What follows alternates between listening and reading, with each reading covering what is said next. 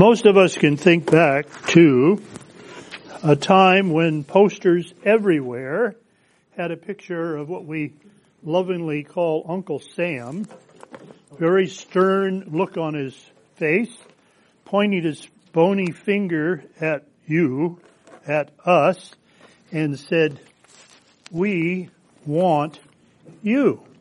Remember that? Now, most of us weren't being called to the Second World War. I wasn't. I was born just before Pearl Harbor, and so when I went down to volunteer, they wouldn't take me. You understand why that is, I suppose. But I remember the signs, if only from the history books. But the vision is exactly what we want to talk about today, because it's not Uncle Sam that's saying, "I want you." It's God. God, in His infinite wisdom and mercy, wants you. Wants you. And I want you to take that term singularly, personally. And we're not talking about the you for the universe, and we are, but we want to talk about you. And I'm going to start pointing some fingers now. You. He wants you. Just as that Uncle Sam poster, if you're looking at it head on, and that finger is pointing right at you. And today, we're going to finish a series that I've entitled Experiencing God. And I hope that as we do this closure on that we will, in fact, draw closer and closer to Him. Let's pray together. Gracious, loving Heavenly Father, we thank you and praise you today for the fact that you do love me, love us so much that you sent your Son. We ask now that your Holy Spirit will open our minds and set aside all of the physical cares of the life today, this hour, in order that we might clearly see the message that you have for us today. And we thank you and we praise you in Jesus' name. Amen. The title of this particular message is God Will Accomplish His Work Through You. God will accomplish His work through you. We've talked about there are 7 spiritual realities that we need to know about the Lord. And oh, by the way, before I forget, and I will if I don't do it now, hold on to your songbook.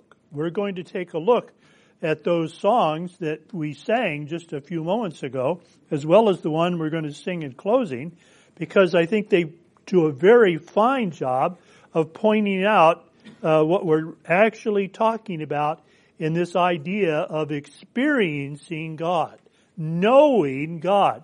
Write those letters in capital letters, KNOWING, underline, italicized, bold, all of those little icons that you push on your computer now in order to print things out, knowing God, truly knowing God. And in order to do that, there are these realities. And they are as follows. And we've talked about each one of them individually as we come to this last message today. God is always at work around you. Always. Now think about that as an individual. Think about you and your individual walk as you've come to know the Lord Jesus Christ as your personal Savior. When you finally got around to saying, "Yes, I do need Jesus," and you walked the aisle or you got down on your knees over your bed and prayed the sinner's prayer, wherever it might have been. Doesn't make any difference where it was, while you were driving on the freeway. Hope you didn't close your eyes. That kind of thing. But wherever you were, God, I really blew it. I need you. Please come into my life. You said those words or words to that effect. Who were you talking to? God. And God heard you. And God answered you. God is always at work around you. Not just then, not just at that moment, but always. And we looked at many examples in Scripture, and we'll mention them in passing today, where that is true. The reality of that is just so obvious. How did we miss it? Why does somebody have to come along and remind us of it? God is always at work around you. And because He's always at work around you, it mirrors for us the idea that He pursues a continuing love relationship with you that's real and personal. He's personally involved with you. Now, I, as a pastor, have told all of you this several times, and so you'll remember what I said. I pray for every single one of you every day, personally, because I know that's the beauty of having a church like this. I know, except for the 4 people that came in today. See, I even know that, don't I? The 4 people that came in today that I haven't met. I know every single one of you personally. I know something about you, so that when I say I'm praying for John, there's no Johns in the room unless one of the gentlemen that came in is John. But as I pray for John, I have specific things to remember about John, about his life, about things that are going on. And if you've been around for a little while, I probably know a little bit about what you're praying for, what's bothering you, what's creating a problem in your life, in order that I can join with you and pray for you. And we have the things on the back of the bulletin, of course. Those are prayer requests that you have generated to us, that we as a congregation, all of us, can pray. That's a personal relationship. I have a personal relationship with you. But more than that, God knows all of that. God even knows the 4 people that walked in today. Praise His holy name. God is always at work around you, and He has a continuing love relationship with you. Once again, I'll point the fingers. And God invites you to become involved with Him in His work. Let's be political for a moment. Anybody, when the president is elected, whoever it might be, good or bad, whoever the president is, what does he gather around him but the cabinet? He draws people from various walks of life into his cabinet to advise him, to help him do the work that he has set out to do. You have been called as an ambassador for Christ. You have been called to be a spokesperson for the Lord Jesus Christ. That's what you've been called to do. If you're wondering what your mission in life is, well, if I've been saved, why don't we just quit right now, stop my heart from beating, I'll go to heaven, and it's all over with.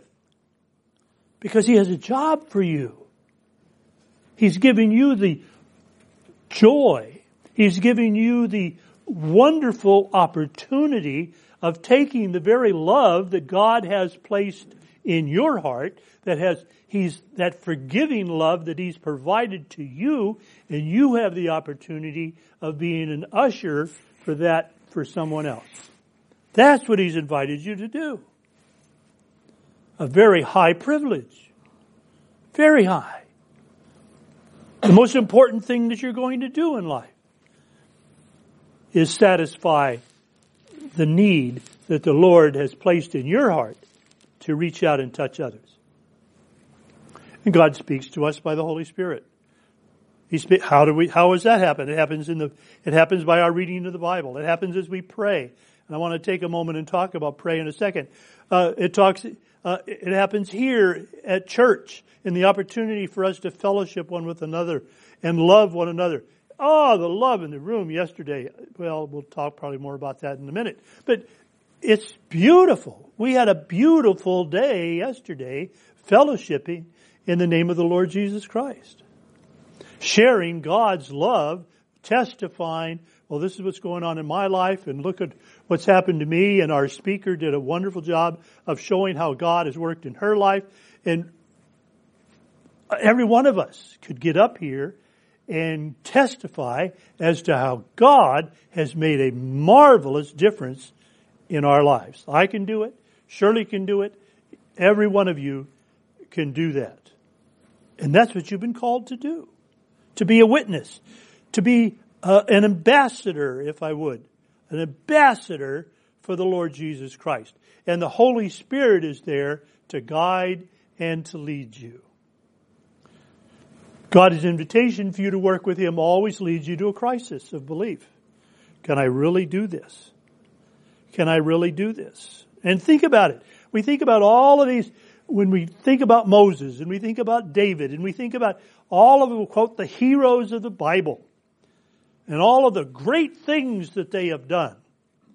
But if you look at the beginning of the story, for every single one of them, they tripped and stumbled and even fell.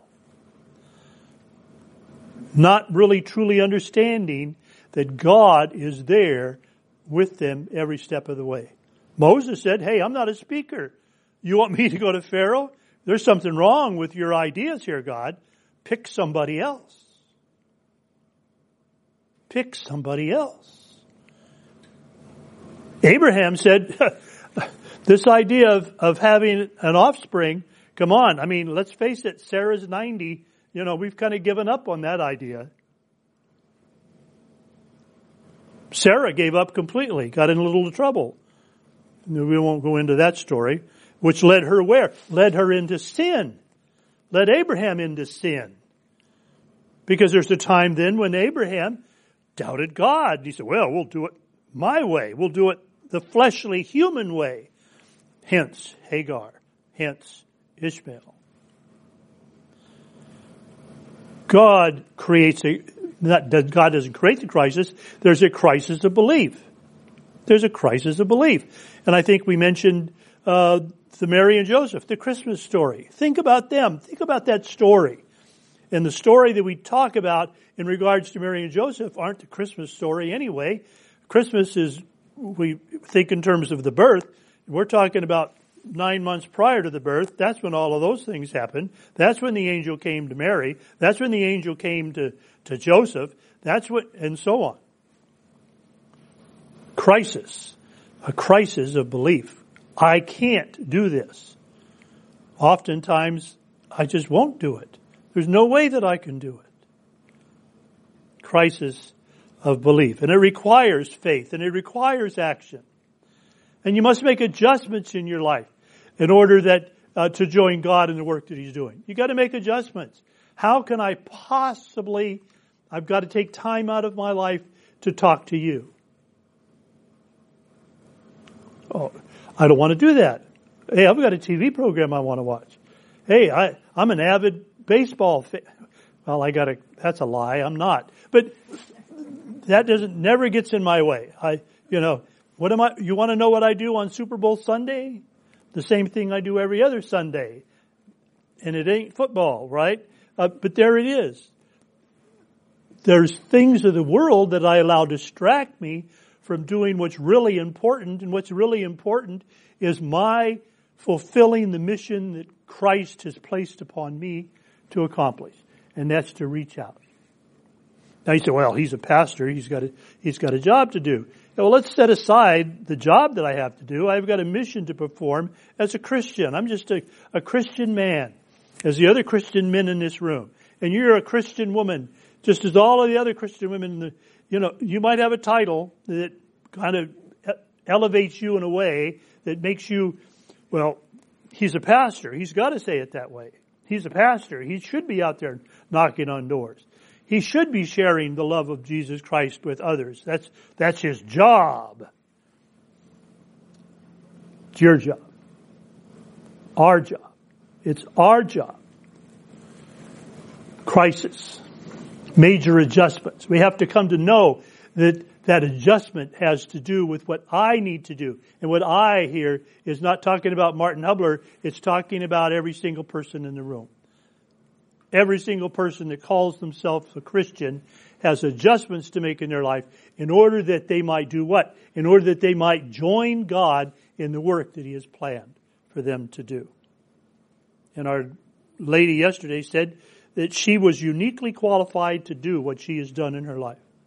And she carried on to say, then she pointed around to all the women in the room, every one of you are uniquely qualified and God has prepared or is preparing you to do the work that He has for you. That's that God that's with us all the time, that's always at work around us. And today we come to the seventh reality, and it's you come to know God by experience as you obey Him and He accomplishes His work through you. I can't tell you the spiritual joy that I have experienced years ago as a young Christian, not a young man, but a young Christian, when someone responded to the love of Jesus Christ because I, quote, courted him and did the 4 spiritual laws with him. God loves you, has a wonderful plan for your life. Oh yeah, what's that? And so on. And he prayed the sinner's prayer. And he came to know the Lord Jesus Christ. And he joined a fellowship and became a living, breathing Christian. I'll put it that way, from physical to spiritual. The joy that I felt. And take a look at my Bible. I don't have any notches on it. It's not a notching kind of a thing. Because it isn't me anyway. When people come and suggest to me that, oh, what a great message this was. And I've had people really, as demented as they probably are, tell me how wonderful this is and how wonderful that was. And, oh, that's the best message I've ever heard in my entire life. Billy Graham has nothing on you. All of that stuff. But let me tell you this. Well, hey, I've got a whole box of CDs back there. You need to listen. She's up here giving me hand signals about timing and all of that. Maybe you better start taking notes again. We love to do this interplay, Shirley and I. It just makes things, lightens the load, doesn't it? But there we are. Now where was I? Oh, I was talking about, okay, every time, and praise God for this because it can get sticky the other way. Every time that someone does that, and it happens occasionally, my first thought is, thank you, Lord Jesus, because I know that anything that I do is because of Him. Anything that I do from here, any magic words that I might speak aren't magic words at all. I'm just a mouthpiece for God. That's all. Years ago, and some of you probably have listened to J. Vernon McGee on the radio. Got to be the most horrible speaking voice that God has ever placed in the body of a man. And I was overseas, separated from my wife in the year that the Marine Corps had me overseas. And I listened to Bible studies and Christian music on the radio station that was there. And it was so wonderful. And I'd come in and I'd be really tired and I'd lay down and he'd come on. And I'd get up and turn the radio off. It grated on my ears. Oh, it was terrible. One night I was just so tired that I couldn't get up and turn it off. And so there I was listening and grating. And then he said something very profound. I said, this guy knows what he's talking about. I can't stand his voice, but he knows what he's talking about. And one of the first commentators now, when I read commentary, is J. Vernon McGee. Well, what does J. Vernon McGee say about this verse? It's not the messenger, it's the message. It's the message. And where does the message come from? The message comes from the Holy Spirit. The message comes from the love of God. The message comes, if I do anything, it's just I'm exercising the faith that God has given to me through the Holy Spirit. You come to know God by experience as you obey Him. I used to have a vocabulary that you would, he's going to hell for sure. And there was a day in which I don't even think the terms anymore. Do I still hear them? Well, of course, I live in the 21st century. You can't help it. And I have to remind myself, oh yeah, I remember what those words mean, but I don't think them. I have to it's almost like I'm on a 24-hour clock. At 1 o'clock this afternoon, it's going to be 1300. I think 1300. If someone says it's 1 o'clock, my brain says 1300, and then I translate it to civilian speak. And she hates it. If I say 1300 to her, well, I just don't. I mean, I know better. I just don't. But I think it. And so sometimes she asks me, well, what time is it? And I have, wait a minute, I'll say it in your language in just a minute. 1300 translate. Oh yeah, it's 1 o'clock. I'm joking, of course, but you got the idea. God worked a miracle in my life. We went to a Bible study years ago, and we were sitting across the way from a fellow Marine that I served with in Vietnam.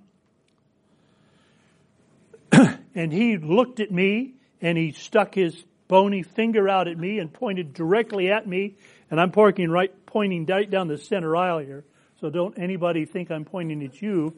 And he said, I now understand the whosoever in John 3:16, because if he can be saved, anybody can be saved. And my initial thought was, I'm not such a bad guy. But he saw the evil in me. I was trying to figure out what he actually saw. But anyway, there it is. If God can save me, it's duck soup for anybody else. And all I need to do then, is to share God. Sharing God gives me the opportunity of fulfilling the mission that He has set for me. But even more than that, it draws me closer to Him. And I experience Him more fully. And I can say that I know Him.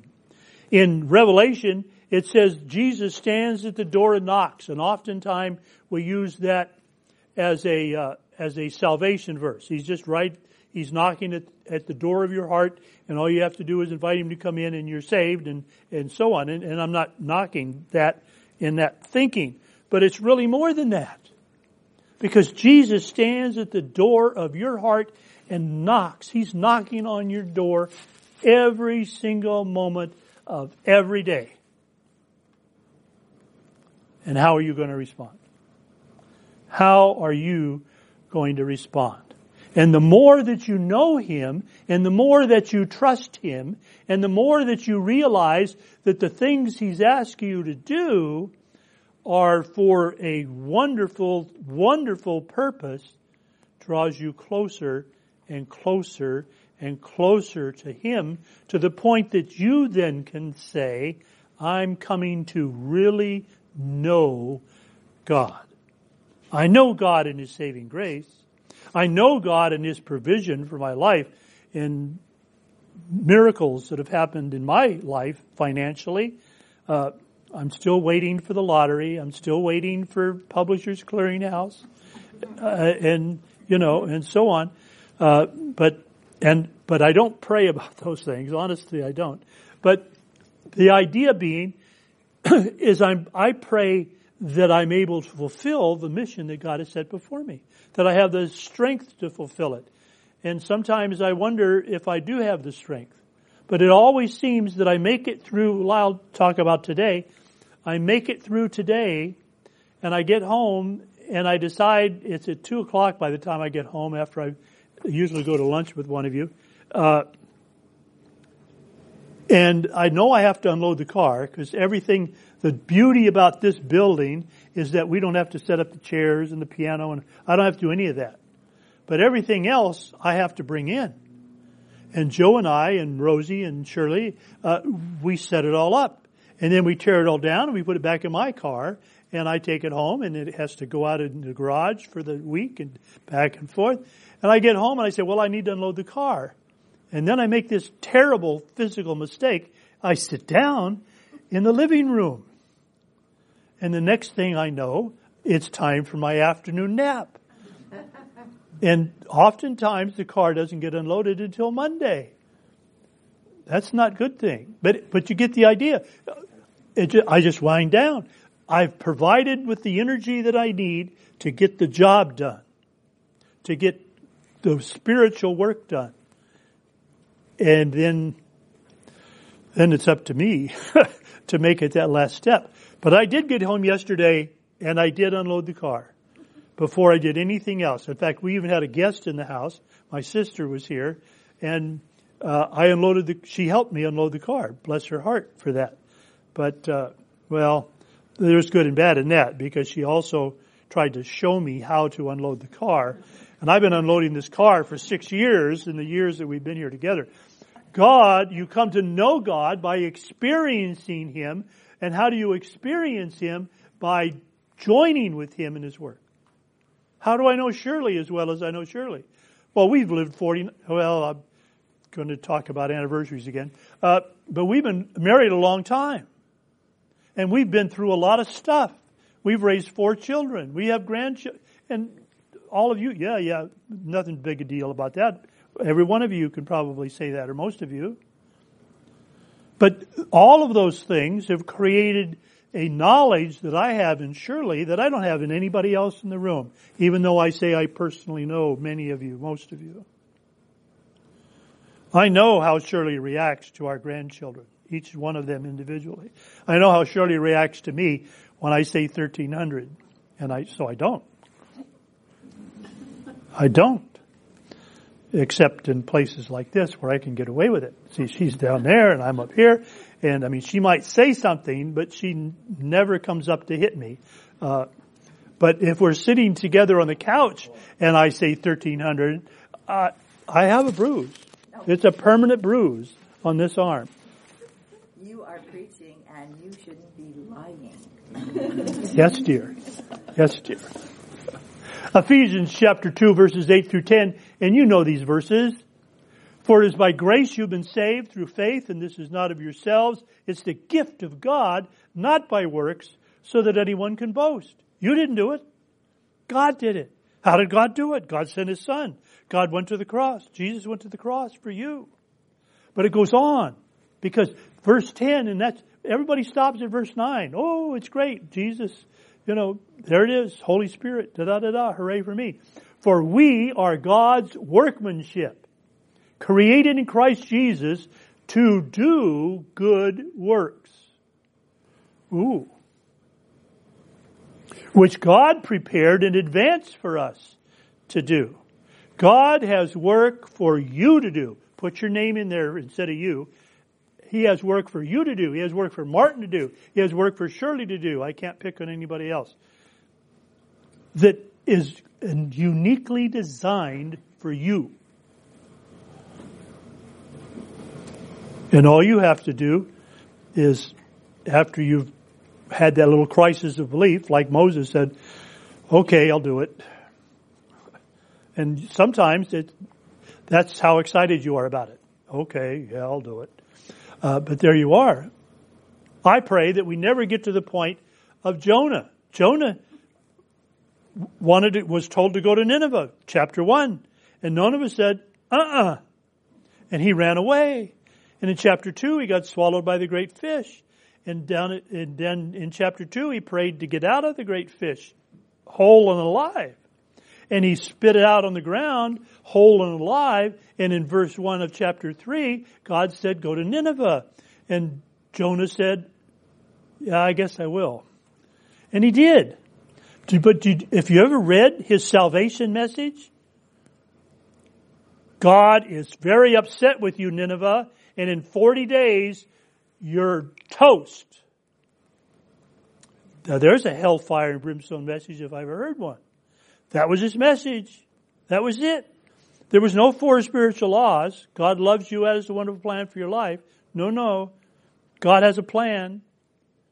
The king got together with his elders. We talked about elders already, and said what? Maybe, just maybe, if we bow and pray and turn from our wicked ways, etc., that God will hear us and will forgive us. And God did. And Jonah was overjoyed. Now, I read chapter 4, and I hope you did too. Jonah was really ticked off. I knew this was going to happen. And I hate the Ninevites so much. I mean, I could actually physically see them marching to hell, and look what you've done, God. You've ruined my day. Now, where was God's love in Jonah's heart that day? And we don't really know, because then the chapter ends. Is that you? God loves you and has a wonderful plan for your life. And it said, God so loved the world that He sent His Son to die in order that they might be forgiven. Which means then, and here you've heard this before, it's possible that Hitler's in heaven, that Stalin is in heaven. Let's think about the other bad guys. That Charles, is he dead? Yeah. Charles Manson is in heaven. Oh, yeah, that I don't want to go. That's silly. That's silly. That Mo, that was his name, Mo pointed that finger at me. He said, if you can be forgiven, anybody can be forgiven. And, I mean, I was, I guess, evil, but I don't think I compared to some of the guys I just mentioned. God loves you and has a wonderful plan for your life. God loves you so much that He's willing to sacrifice His Son for you. Jesus went to the cross for Shirley. Jesus went to the cross for Martin. Jesus went to the cross for my daughter Tiffany. Jesus went to the cross for my sister Radine, who some of you met yesterday. Wonderful, wonderful woman that taught me how to unload the car yesterday. Oh, that didn't sound loving, did it? But you got the idea. God loves you so much that He sent His Son. And even beyond sending His Son, He has what? He has created in Christ Jesus the works which God has prepared for you in advance to do. That's the God that we're talking about. That's the God that we're talking about. The definition of obedience. Oh, Shirley did a fantastic job. That's why I asked you to look at the hymnal. And I've got it in my hand. Look at this. Second song in. Trust and obey. You sang. I'm going to talk about the third verse because you didn't sing that one. But there it is. Trust and obey. But we never can prove the delights of His love until all on the altar we lay. For the favor He shows and the joy He bestows are for them who will do what? Trust and obey. Cute little ditty song. We all love that song. Trust and obey. For there's, I don't sing. Shame on me. I'm sorry. I apologize for that. Trust and obey. There's no other way to be happy in Jesus but to trust and obey. Jesus said in His Word, if you love me, you'll do, let's see, I'll think of it in a minute. Keep my commandments. I've heard that somewhere. Have you? Have you read that somewhere? I hope. And so we look at the commandments. And I did a series on the commandments. The first 4 commandments are what? This is how you have your relationship with me. I'm it. Verse 1, or first commandment, second commandment, no other gods before me. Third commandment, watch your mouth, and so on. And then 5 through 10, this is how I want you to act in the world. Honor your mother and your father. Don't kill anybody. Murder anybody. That's actually what the Scripture says. Don't do the sexual thing. We'll just skip that for now. Don't steal. Don't lie. Don't even foster a little thought in your mind and covet. Because the 10th commandment basically leads to all of the others, if you think about it. We're not going to preach the 10 commandments today, but there it is. God loves you so much that He's shown you the best way to live with your fellow man. We had a lesson today in church history.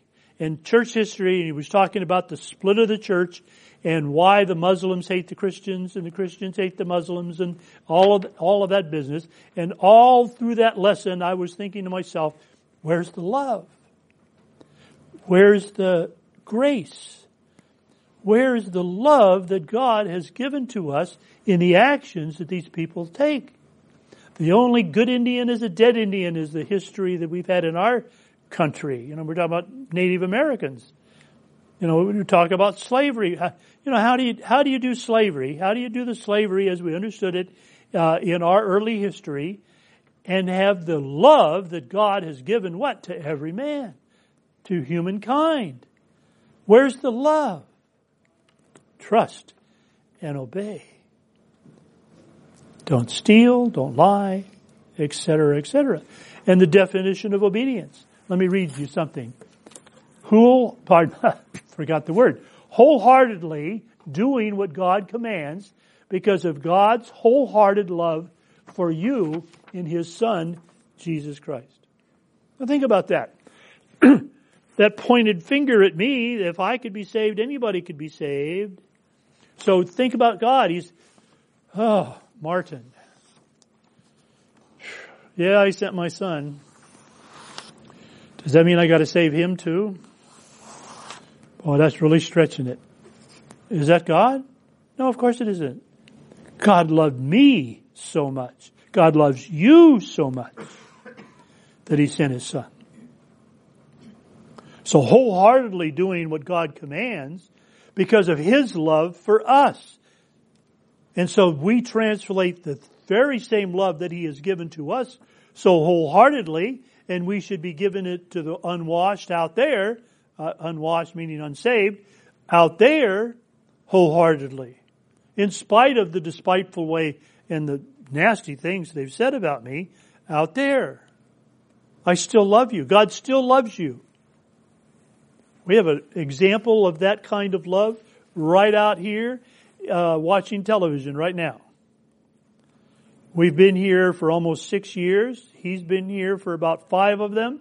And we started out that many years ago just walking by and say, hi, God loves you. And we invite him to church every Sunday and et cetera, et cetera. And I give him a cup of coffee and he never comes in. He's never been in. He walks in sometimes. He walked in this morning, gave Shirley our salad for lunch today and walked out again, and I gave him a cup of coffee. But his attitude towards us has changed over those years. Just in the open, we didn't ask him, put something in the offering box, nothing. We just showed him love. We showed him concern. We showed him care. I mean, he's got some physical ailments, and I prayed about them. I told him I'd pray about him, and he says, don't waste your prayers. And my prayers are never wasted. Are yours? No, they're not. I mean, they might not get answered. You might not see the answer. I prayed for his salvation and he didn't get saved. Well, give it time. Give it time. Wholeheartedly, that love. John 14 says, if you love me, you'll obey what I command. He who does not love me will not obey my words.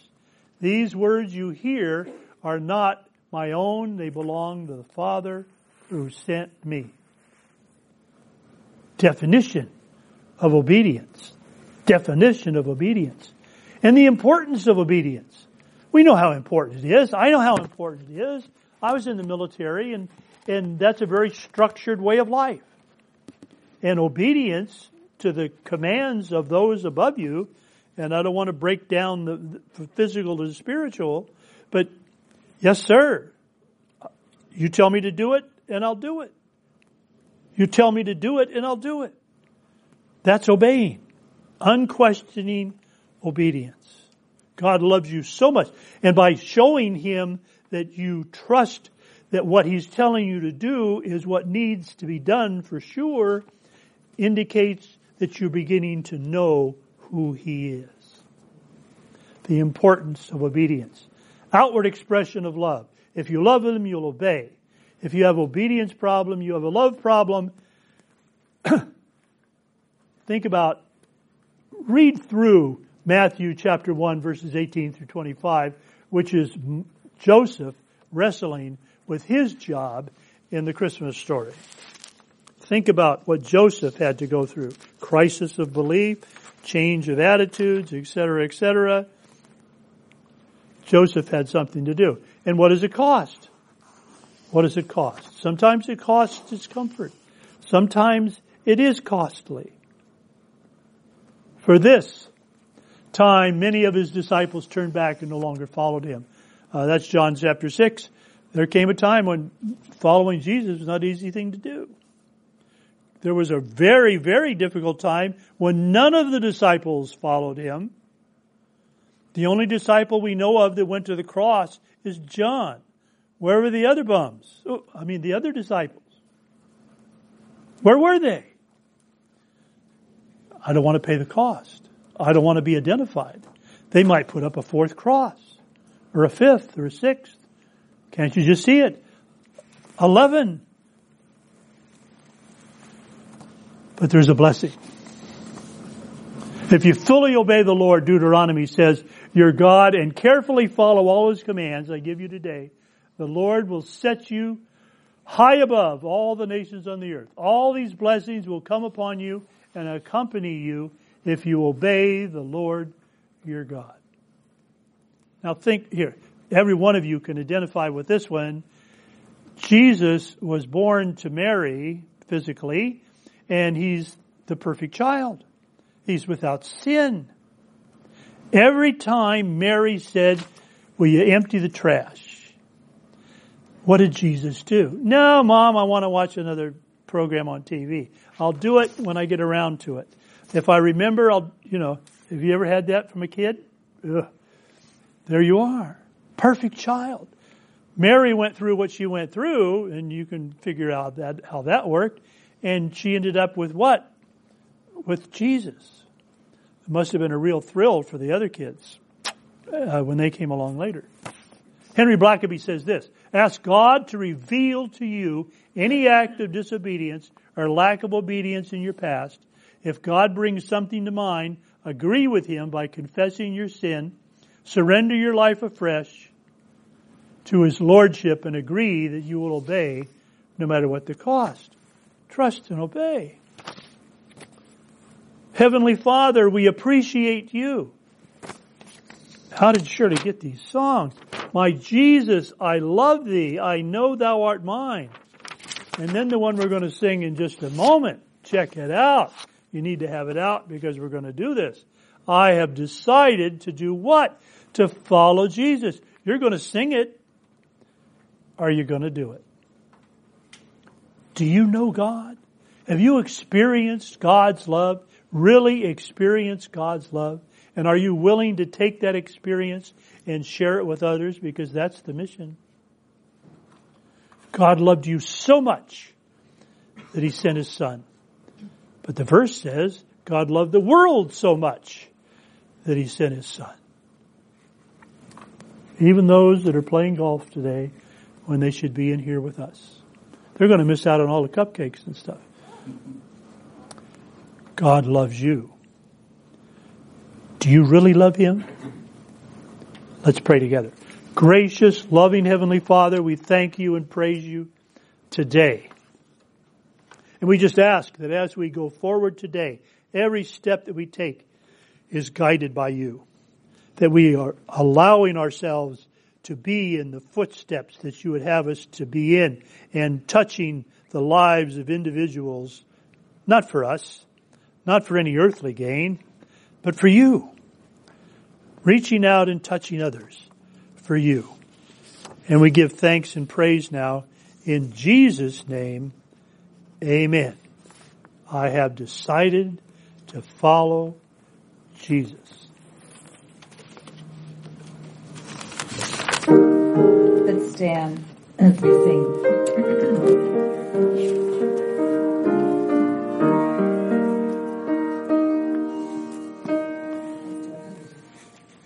Let's do another intro.